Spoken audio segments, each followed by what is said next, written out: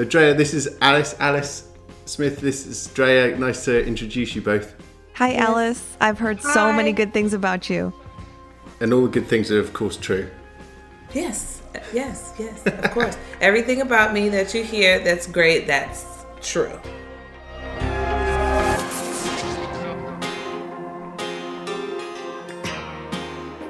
So today, Drea and I are excited to be speaking to Alice Smith, Grammy-nominated singer and songwriter.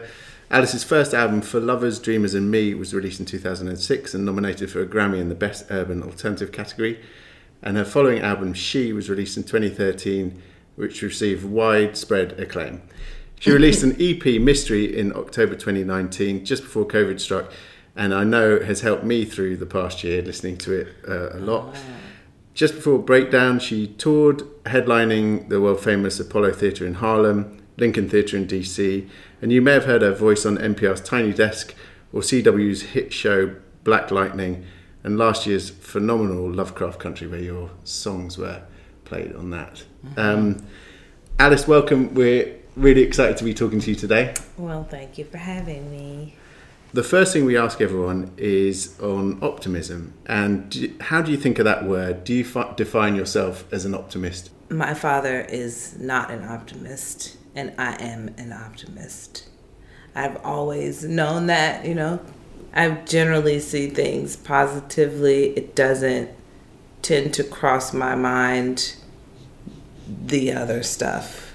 That's why I have certain people in my life to keep me reminded, that it's not all flowers and sunshine. But I generally am kind of positive about things.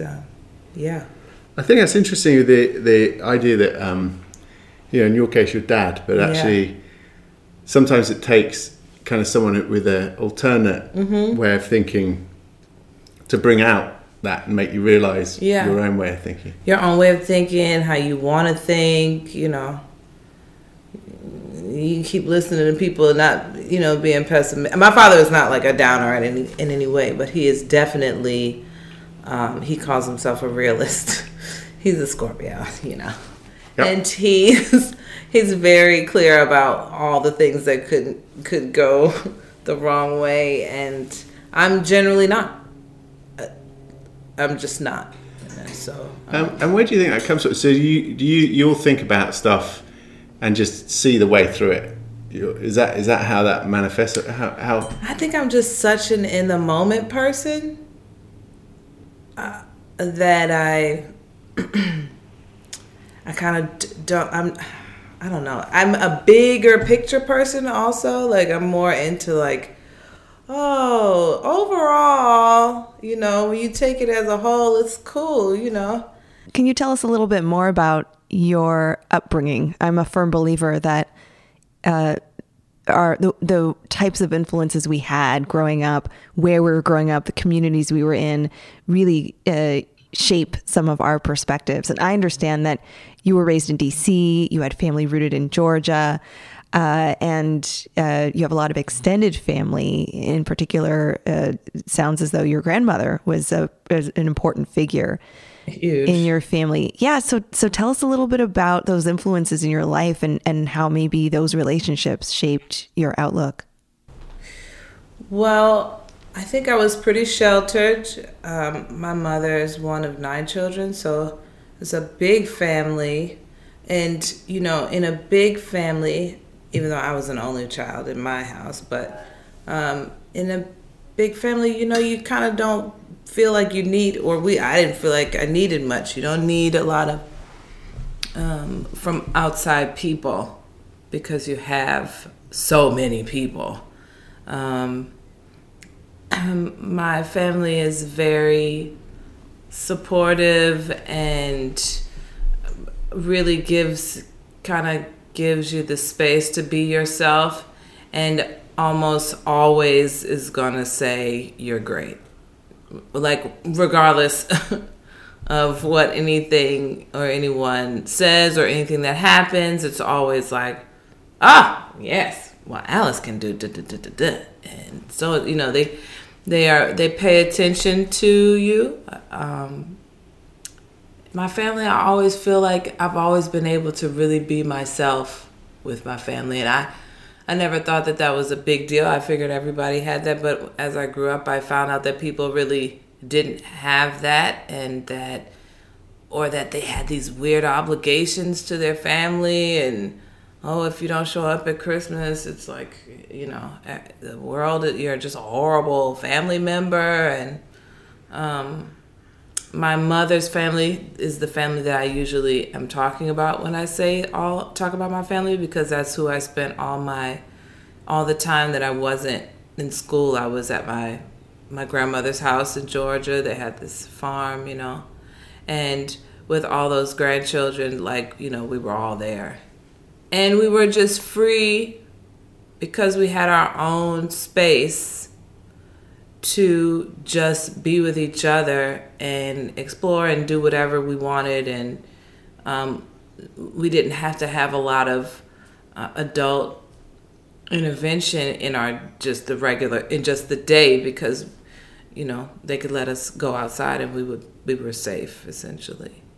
So I think that kind of freedom and that kind of knowing that you can always have a place to be, where you're just going to be able to be yourself, and everybody's going to know you, and they're going to make certain allowances for you because they know you and your ways and stuff. And it really is a beautiful family.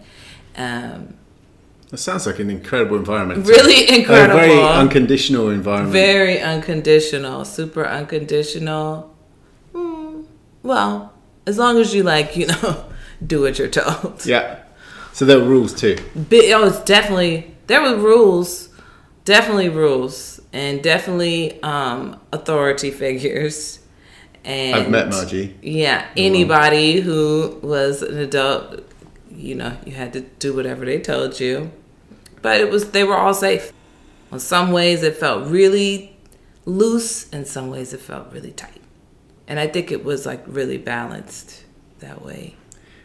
And you spent time in the South and then a lot of time in DC. So you're in Georgia and then in DC. Yeah. How is that kind of the contrast between those two? I don't know. When I was little, my mother revealed to me that she started sending me to my grandmother's when I was 3 months. Right. And in Georgia. And I of course, I was always like, oh, what? But my grandmother would tell her, and she said she would have the same feelings, and my grandmother would just be like, well, what do you think is going to happen? She's not going to forget you. So you need a break, take a break. And there's plenty of hands down here, so just send her down here. So I think the living in DC on the hill, going to private school, white schools,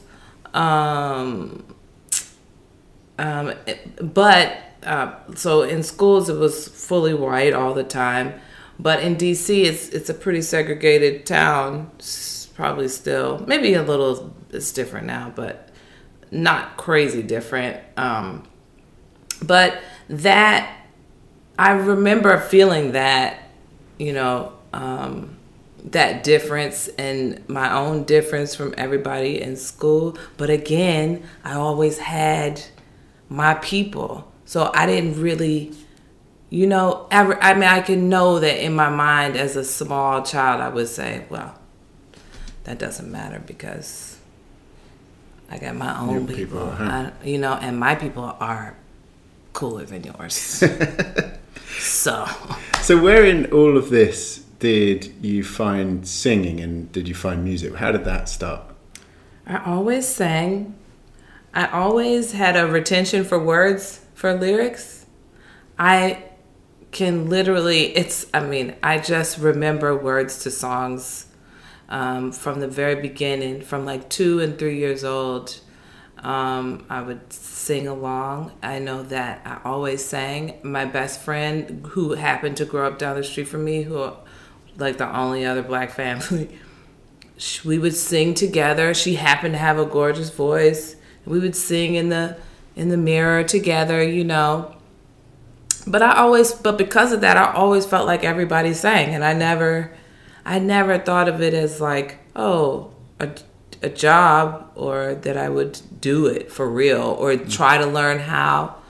I took the piano when I was, I don't know, 10, 12, something like that.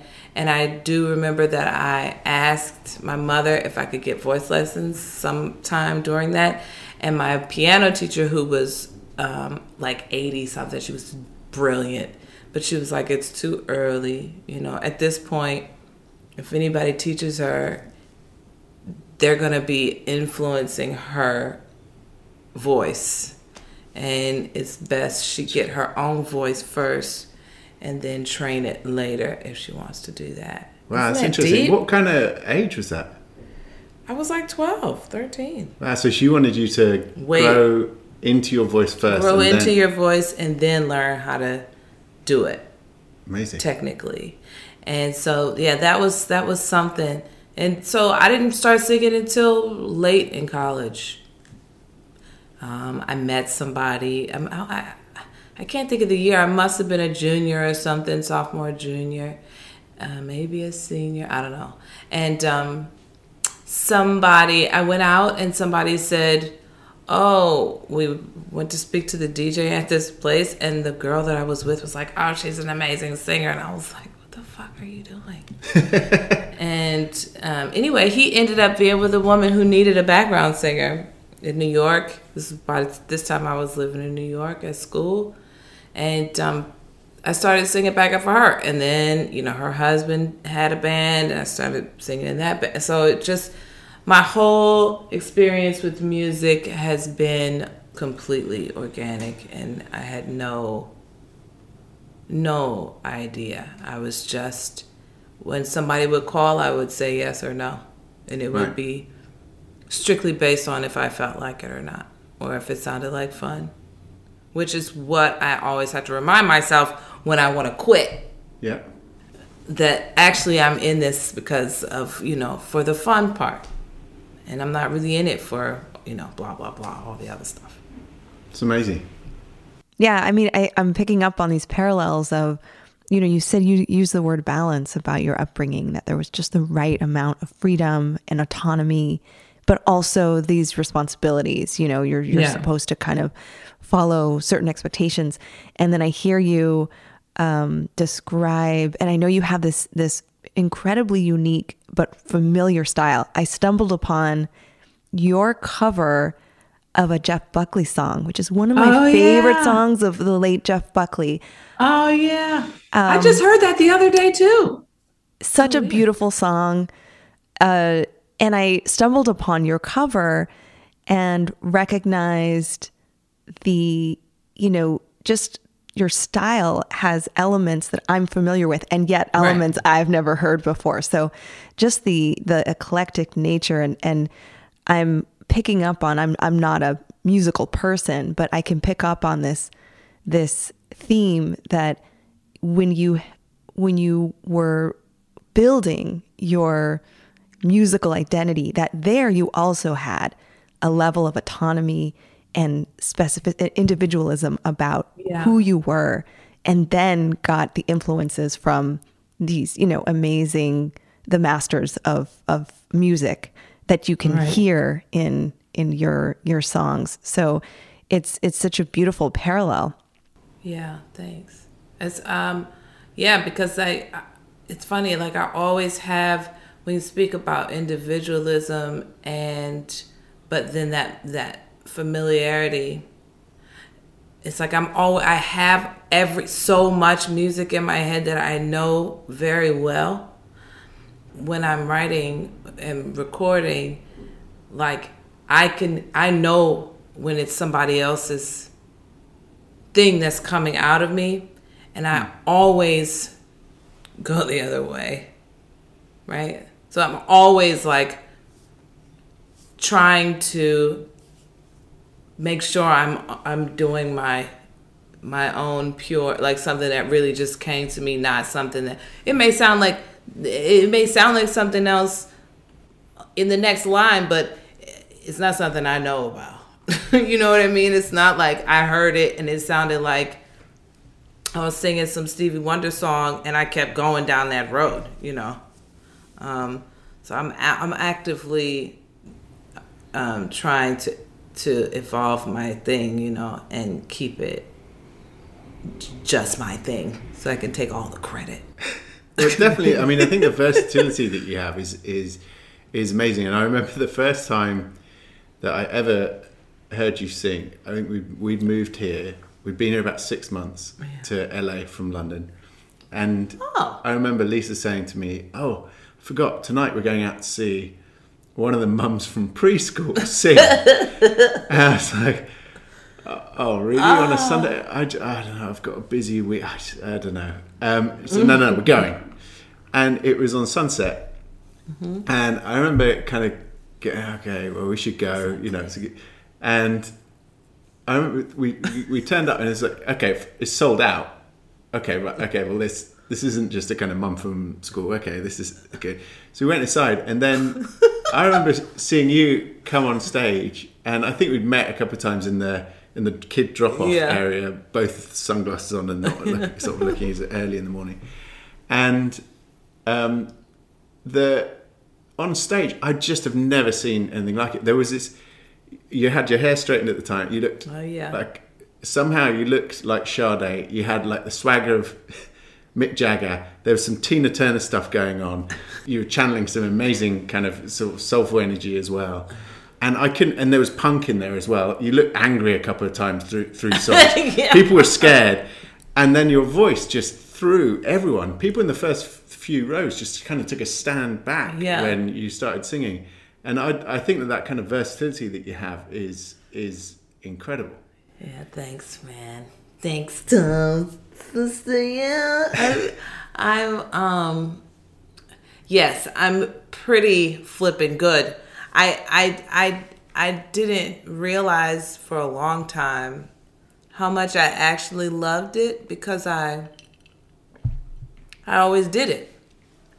And, you know, and I think back and I think I probably had some little secret, you know, desires to sing, to be a big singer. I can remember thinking about acceptance speeches, but somehow I wouldn't let myself want it. Right. Or let myself, certainly not want it enough to tell anybody that I wanted it. It being a career in music. But again, I probably didn't know it that much either, because I never really thought of it as a real thing, and I thought that everybody did it, right? And so I certainly didn't think that I was in any way special as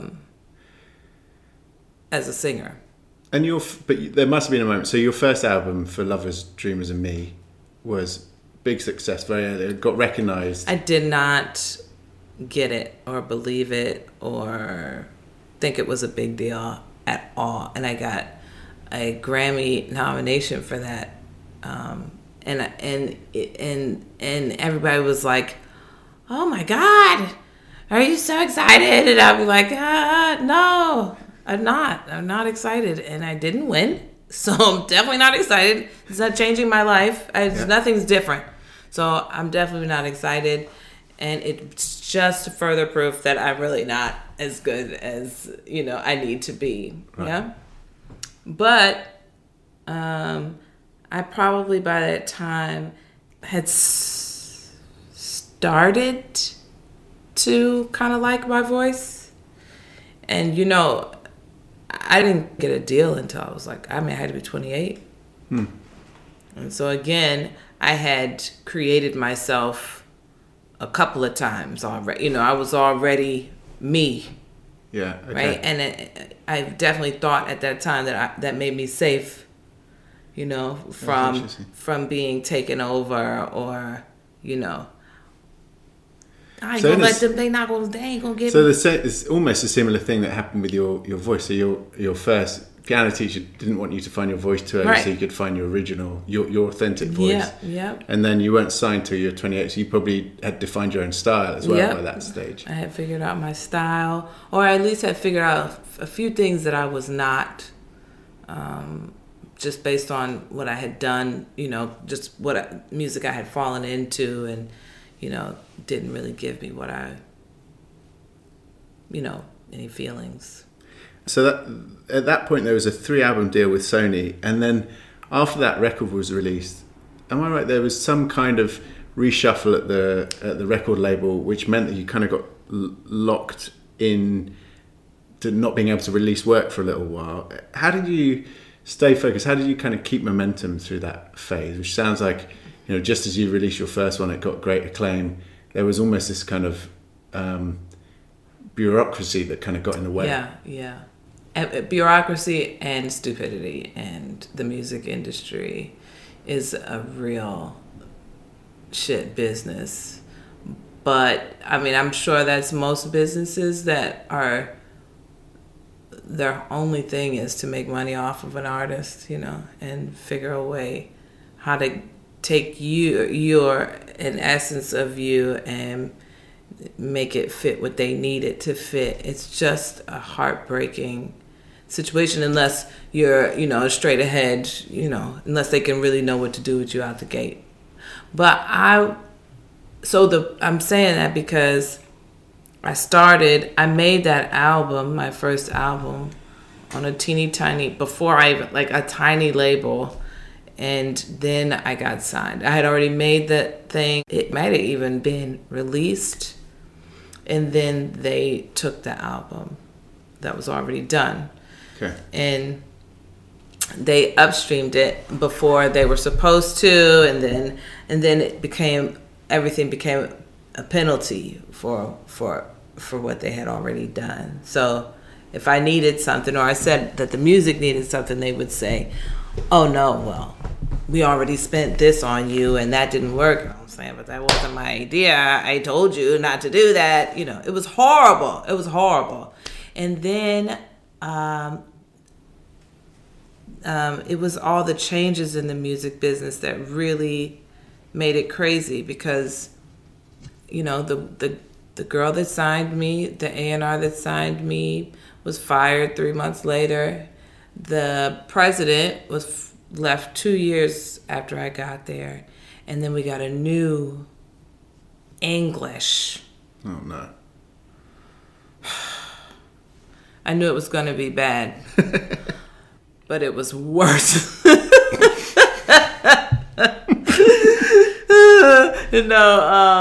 And I knew at that point, I was like, okay, they're gonna drop me right now. I'm gonna just hallelujah. And they were like, no, we need you to stay. And then they made me make this album. And then when I did the album a year and a half later, they said they wouldn't accept it. And when they do that, that's like they have to legally say, I'm not accepting this album. You didn't complete the album, so you haven't fulfilled your obligation. And it was a long, drawn out story to say it was a really horrible, it's basically the only traumatic situation I've ever been in my life. Like, I had the most amazing childhood. I didn't get involved in this horrible business until I was a very grown woman. And I thought that I was going to be straight, but I was just not prepared. I was completely unprepared for what it was. And to get out of that, I happened to find out that they weren't going to take it the same week that I found out I was pregnant. And so at that point, I was like, okay. How did I get out of it, Tom? This is how I stayed focused. I always was writing songs. And so I was always performing. And I always had new stuff to play. And I'm amazing at covers, right? So I was always able to work. And that work attracts, people to me. And I just kept, plugging along. And then when I said, okay, it's time to make another album, I made another album and put that album out maybe a year later, a year or two later after I got out of there. And it was great. It did great for me, I'm always like, don't know what I'm going to do or how I'm going to do it. And then I just slowly make my little one step here, one step there, call a whole bunch of people, get a lot of input and opinions, which I'm trying to work on, but it can get confusing. But I just kept doing the art. That's really all it is. You just got to keep doing what you do. That's the only reason I'm making albums, is so that it's what I can continue to do. And I can continue to, maybe I get, if I get 2 or 3 good jobs this year, I'm good. Yeah. So that period then when the record company kind of, that could have been different, right? That could have stopped you in some way. But by being able to keep writing and keep performing, you're able just to kind of make some small steps, and the next one just kind of showed itself to you with the release of She. Well, the pregnancy thing helped me to force me to not get myself tangled up with all that extra stuff. And, when you're able to kind of step out of the picture, you can see it a little bit better or not see it and just let it do what it does. You just let that shit shift on its own, because as the time passes, that's going to happen anyway. And I think, I had my mind occupied elsewhere. But I did freak out a little bit after I had Lou. I just was kind of like, oh shit, everything was cool. And then I got to this label and I let them take it all away from me. That's also when I realized that that's really what I wanted to do. Right. So that's 33.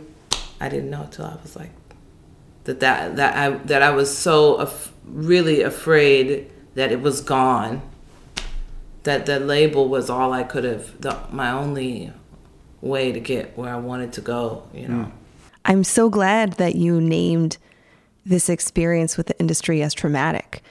People use that word a lot, and the way that I define a trauma is, broadly speaking, whenever there is a violation or disruption in our personhood. And as you describe, the commodification of your talent, the objectification of you as a person, then becoming this thing to be branded. And then what you just said was really powerful about it being then like the ownership of this being taken from you. I'm then relating this to in your journey as a new mother, as you were beginning to raise a young child, that the aftermath became ever so important to you. Like that is it, that experience alone was a struggle. And it sounds like it also gave you some really important insight about the self and what truly you value. And I'm so interested to hear more about like how did motherhood really shift that? Did that have some instrumental part in that growth? The only thing I ever actually wanted to do with my life was be a mother. I never actually cared to like get married or be a singer or anything. The only thing I really thought about as a child, as a kid, was that I wanted to be a mother. I come from a very serious mothering line, and so I realized that was more important, right? Because even the decision to make a baby was because I was like, oh, I'm waiting for these people. Every time I'm getting older, and these people are saying, oh no, you can't do that. I mean, men that I don't know are saying, oh no, don't get pregnant. Like, all the time. It's like a regular conversation. Like, really, like literally men you work with are like, no, you're not trying to get pregnant, are you? Like, you're not trying to like really and then for myself, even I would be like, okay, when I finish this album, when this thing happens, when blah, blah, blah, then I'll get busy. And then I realized that everything that they would just, that it was just, the time was just passing and they were just stopping my life, my real life, because I'm so, trying so hard to make this, oh my God, it was horrible. Crying in the tub, it was like, when I define trauma, I always, because I'm not a professional, but when I define it, I always defined it as, based on my experience, as something that you come away from changed and not for the better, and I was changed by that. And I didn't realize even that, your heart and soul of your music, you're trying to get it out, you're trying to express it, and every time you say something to the people who you're in business with about what it needs or what you need for that music to really be felt, they say no. So now you're always stuffing it back down. You can't use your voice, right? Just crazy. And for me, it made me just second guess that. It created doubt in my life, which I would never have had. I mean, I would never, again, I don't think that way. It doesn't cross my mind. Oh, let's jump out of a plane. Yes, let's do it. It's not going to cross my mind to be afraid, right? That's how I'm getting in the plane, because I'm not thinking of that, So but that process put sort of seeds of doubt in your mind, and actually kind of stifled a lot of stuff. It made me second guess everything. Right. So I'm second guessing, okay, I wrote the shit. Oh, I thought it was great. Oh, maybe it's not so great. I thought this is what it needed, but they're saying no all the time. You can't do this, you can't do that, over and over. And when I say over and over, I mean every single thing, thought, idea, even your manager saying, I'm saying, oh, we need this. And your manager's saying, well, if I tell them that, this is why it's going to be a no. This is why they're going to say no. Right. And you're like, I didn't ask you that. Yeah. But everybody's got relationships. They don't want to get in bad with the label or whatever, and you're not really protected. So. And was there a moment where you said that you decided that you really just didn't, after you'd had Lula, you really didn't want to stop doing it. You didn't want it taken away. Was there a moment where that energy shifted and you broke through the other side or went round it, or you nearly losing it? Sounded like it gave you energy in a weird way. Yeah, well, it did. It gave me, and then of course, as the mother, you're in the mothering zone. So you're like, okay, I could do this. I got to do this. You're ready to move a little faster, and, yes, it shifted, because I started to, only be interested in being in situations again that I wanted to be in, the way I wanted it to be, and just kind of going back to like trusting myself on what I thought was cool, or getting with Sai, and somebody that I trusted who could say to me, I could be like, oh, I don't know. And then he could be like, no, you got to do that. That's dope. And I trusted his ears enough to just let it go. And just, do the art. And then, of course, that always brings it back to home. Mm-hmm. The theme of authenticity is coming up for me, just as far as this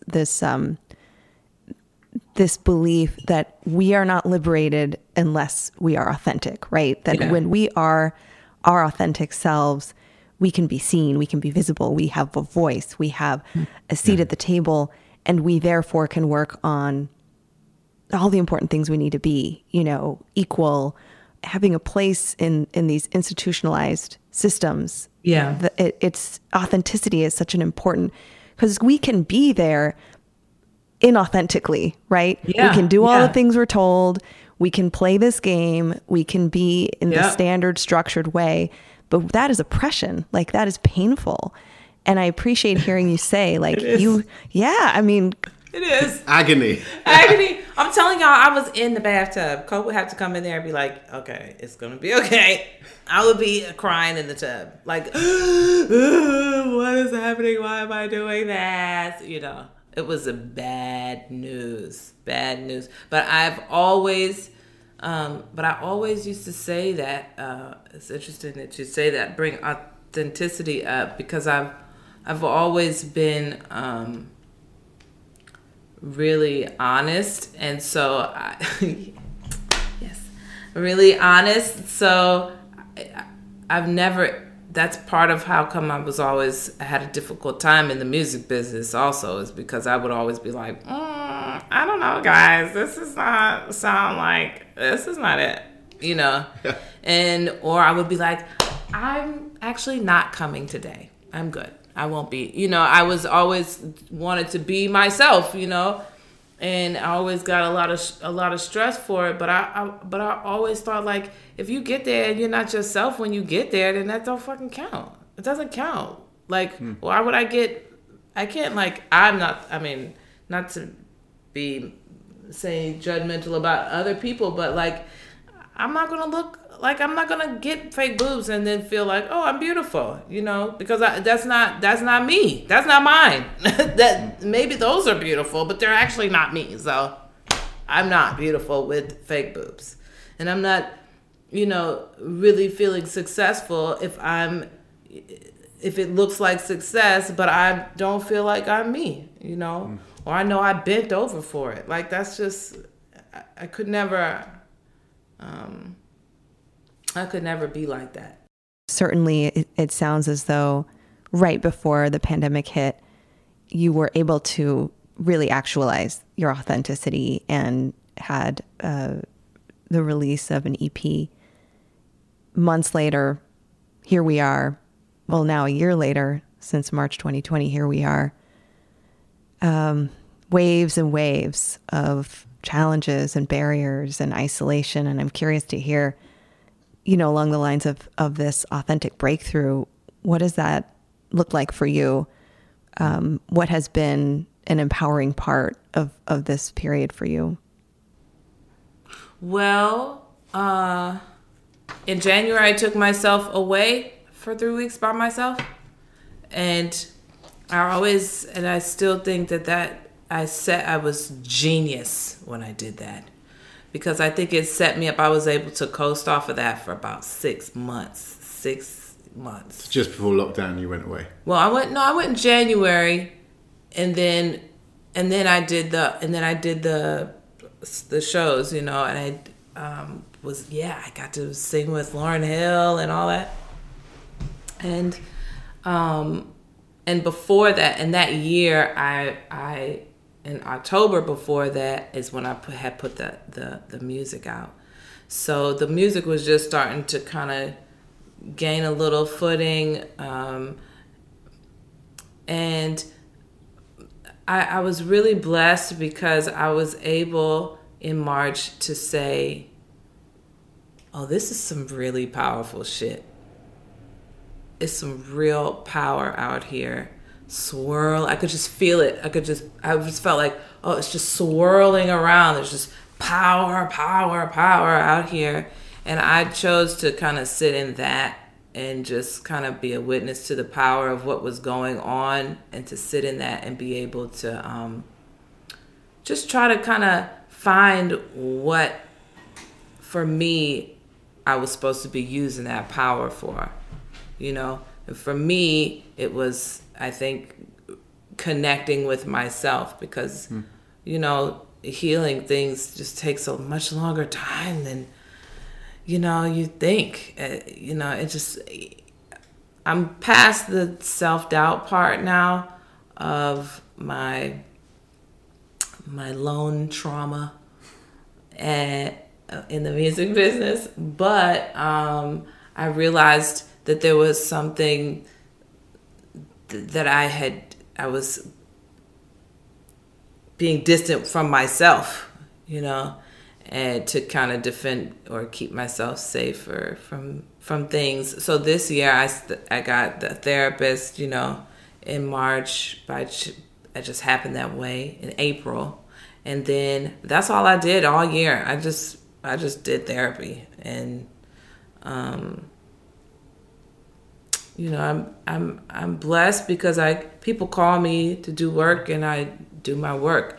And also I'm blessed because I live with a brilliant musician who also has lots of great ideas, and so we both did a lot of streaming. We streamed some shows. He came up with these great ideas to do these themed shows where I would do, like, the first one I did like 5 shows, and I did 2 of my own shows, and then I did like a show that was all Sade, a show that was all whomever, and all Nina Simone, you know. And that was the Crown series. That's the Crown series. I came up with the name. I'm brilliant at that part. But the idea, the whole concept that you could have a set of shows and they would be all different shows, it was just genius because people could buy 1 show or they could buy 3 shows or 5 shows or whatever. And I did 3 of those series, and that saved me. And you had actually a very creative period during the pandemic. Super you creative. did lots of shows. Yeah. They were really interesting. The live shows were great and really well attended virtually. Yeah. Did you find it a kind of... I know there was huge restrictions on artists touring, so you weren't able to tour and get out and play live, which you've always done lots of. Always done, yeah. Where did that creativity come from through the lockdown period? I think, you know, as a creative person, there's a time when you know it's time. You know that, if it's a stress reliever, you know that, there's all this crazy stuff going on, and there's a space in my mind, intellectually, where I'm like, I probably should be doing something on the one hand. And then on the other hand, I kind of faked it because I created the series, and that sparked a lot of stuff because I would have to, create it. I had to figure out what I was going to sing, and, I had to learn, the first one I had to learn like 60 songs, I had to learn 60 songs. And of course I procrastinated. And so it was an exercise. So you had to do it in a few days. Oh, come on. Of course. 60 songs in 3 days. Like, let's learn them today and sing them tomorrow.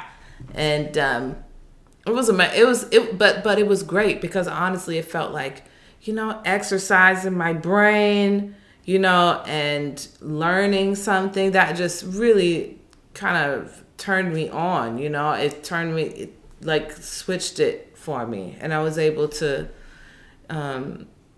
feed off of that because even if you don't get to write this, I can be creative. For me, just singing is creative, right? Because I have to create, I guess, not a character, but I have to interpret it, what I'm singing, and especially if it's something I didn't write, it's like something else. It's got its own life, and that's like a nice little moment. I think through lockdown, for me, watching those events, the Crown series, and there was moments I remember really early on in lockdown, DJ D-Nice with his when he started playing, yeah. And there was hundreds of thousands of people listening. Mm-hmm. Actually, those moments in the deepest part of lockdown where people really were isolated, Super. They had a real power to them that was kind of coming together to do the same thing at the same time, which yeah. I think I personally really needed in those moments, and I think having that to do at the end of the day, and being connected with other people was because you can feel, because people would ask me, well, what's it like, and I'd be like, well, it's definitely not like singing live, but did you feel a connection? You can feel that there's eyes on you. You can feel that there's somebody on the people are on the other side. And so anytime people are I think focusing their attention on you, you can feel it. That's why when people talk about you, your ears burn. It's not just that the headphones are too tight.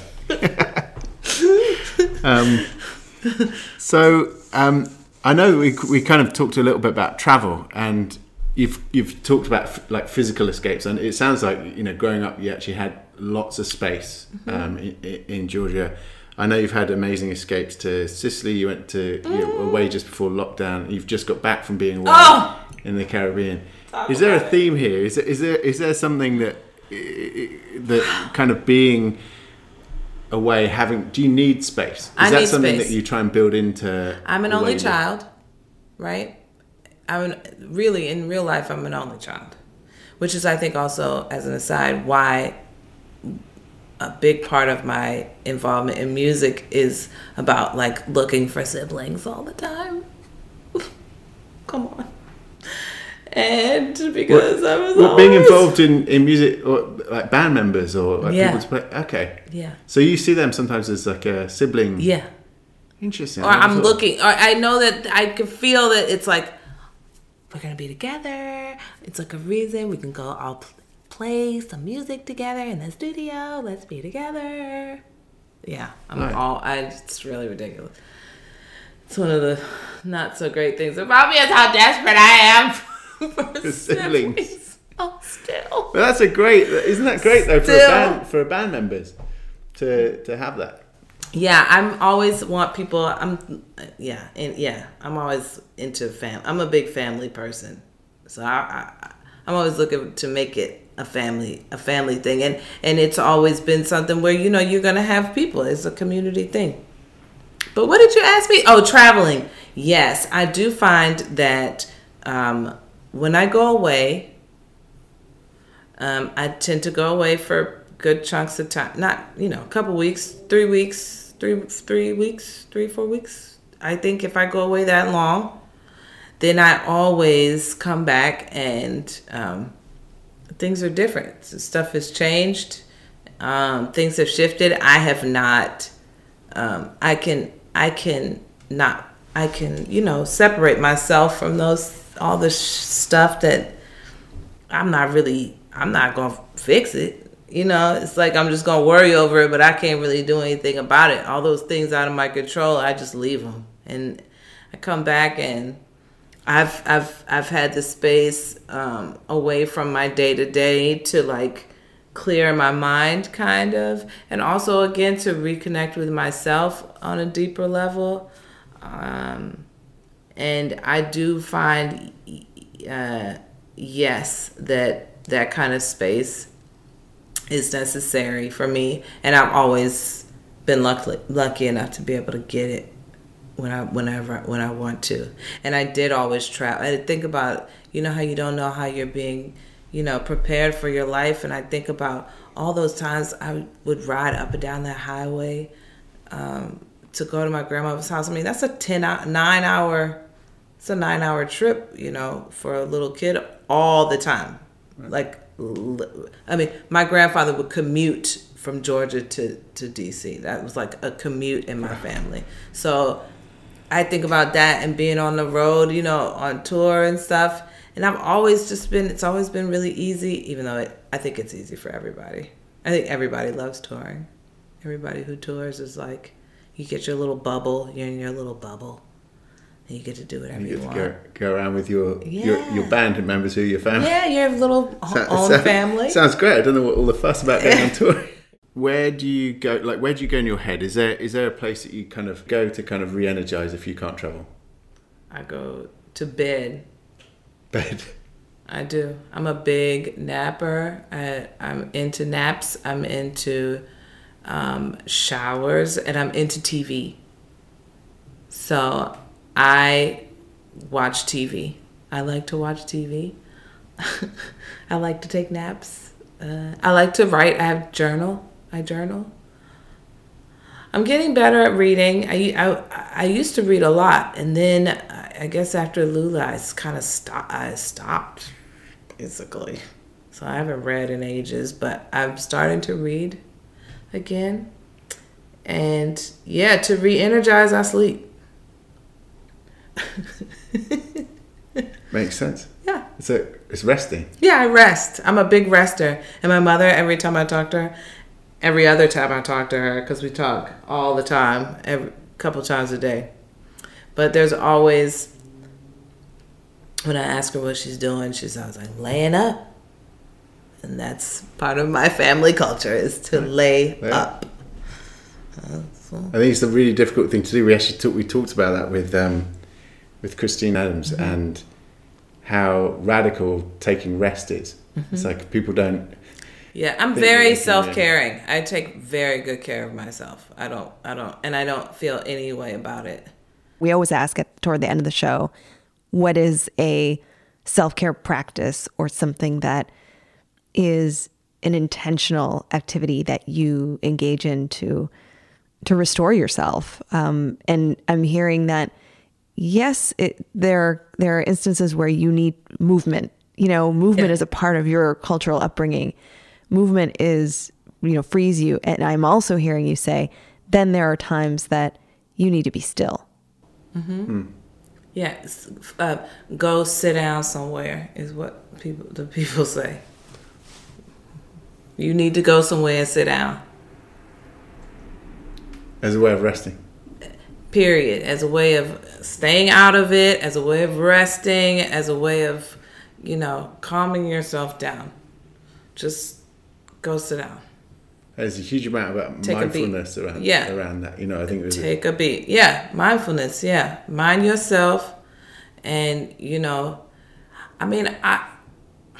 I really do listen to myself. I do what I cope on with my partner. Oh, it says, you just don't give a fuck, do you? I'm like, I do, but I don't think that means, I have to not take care of myself first. Me first. And then, when I wake up in the morning, I don't get up right away. I lay for a little while. I try to just be easy with myself. And I might be a little too good at it, but I'm getting better at the balance on the other stuff too. I make myself work out, because that's taking care of myself, even though I don't love it. And make sure that I meditate. I try to make sure that I write as often as I can. I take very good care of my skin and my hair. I floss my teeth most times. No, I don't. Sometimes I floss. Sometimes I floss. But I always brush my teeth. But I think that just in the whole conversation there, but you describing, what you're doing, which is listening and taking a lot of care. There are key periods where, particularly kind of when the music industry stuff, there are key periods where you could have lost touch with what you needed, and you could have been swept up in a whole set of other criteria that were important, that were other people's criteria but not your own. Yeah. And it seems to me like, actually, by having a really strong idea of that, maybe in part due to having a traumatic event with the record company, I think that it made that stronger. I think so. And I can hear that in your art. It's hugely individual. It's hugely original.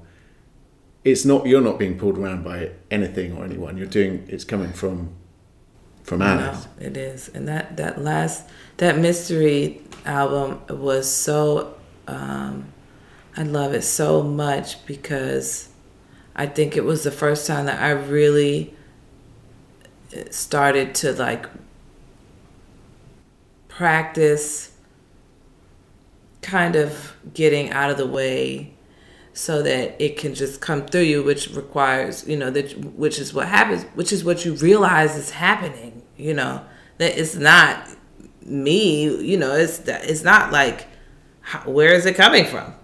I don't know, so I think that that practicing kind of that mystery album really was a demonstration of really me getting to like where I'm really to my real shit, I think, you know, because I was in the way that I was not in it, I was completely in it, you know, and I was freed up to be able to get it to come down and then put the art on top of it, you know, which would be, you know, me interpreting whatever came through.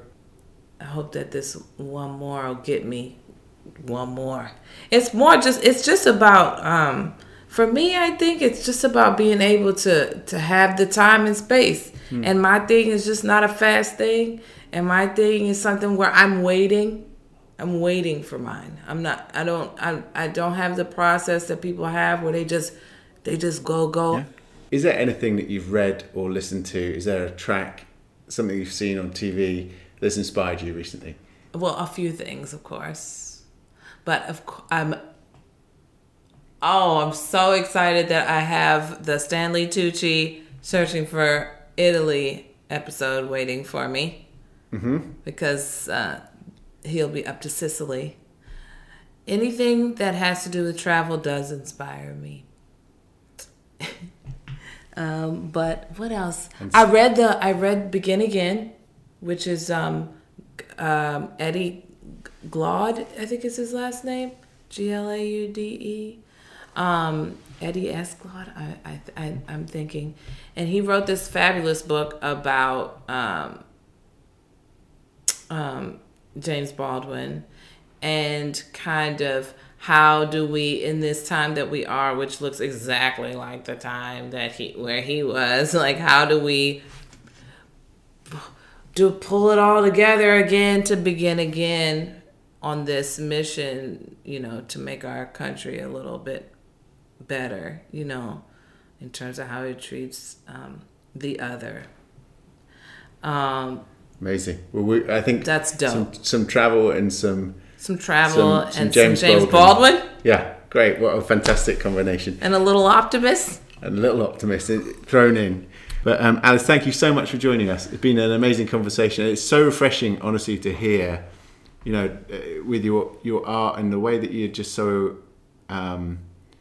authentic and unique about how you do it, and not having a kind of 2-year plan, 3-year plan, 5-year plan, which so many people seem to have. Oh, wow. Yeah, and I definitely you talking about letting it happen and letting it take shape, I think it's really inspiring. So thank you. Thanks for joining us. Thanks, Tom. We're delighted to have you on the podcast. Thanks, Drea.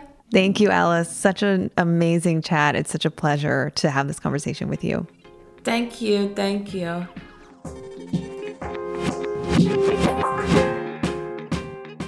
You've been listening to Optimist in Progress, a podcast from Optimist Drinks presented by Dr. Drea Letamendi and me, Tom Johnston.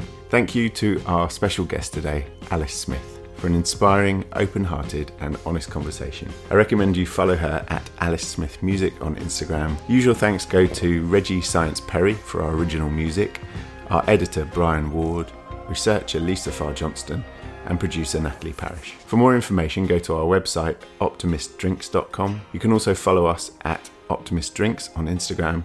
And for more from Drea, follow Arkham Asylum Doc on Instagram. Thank you for listening.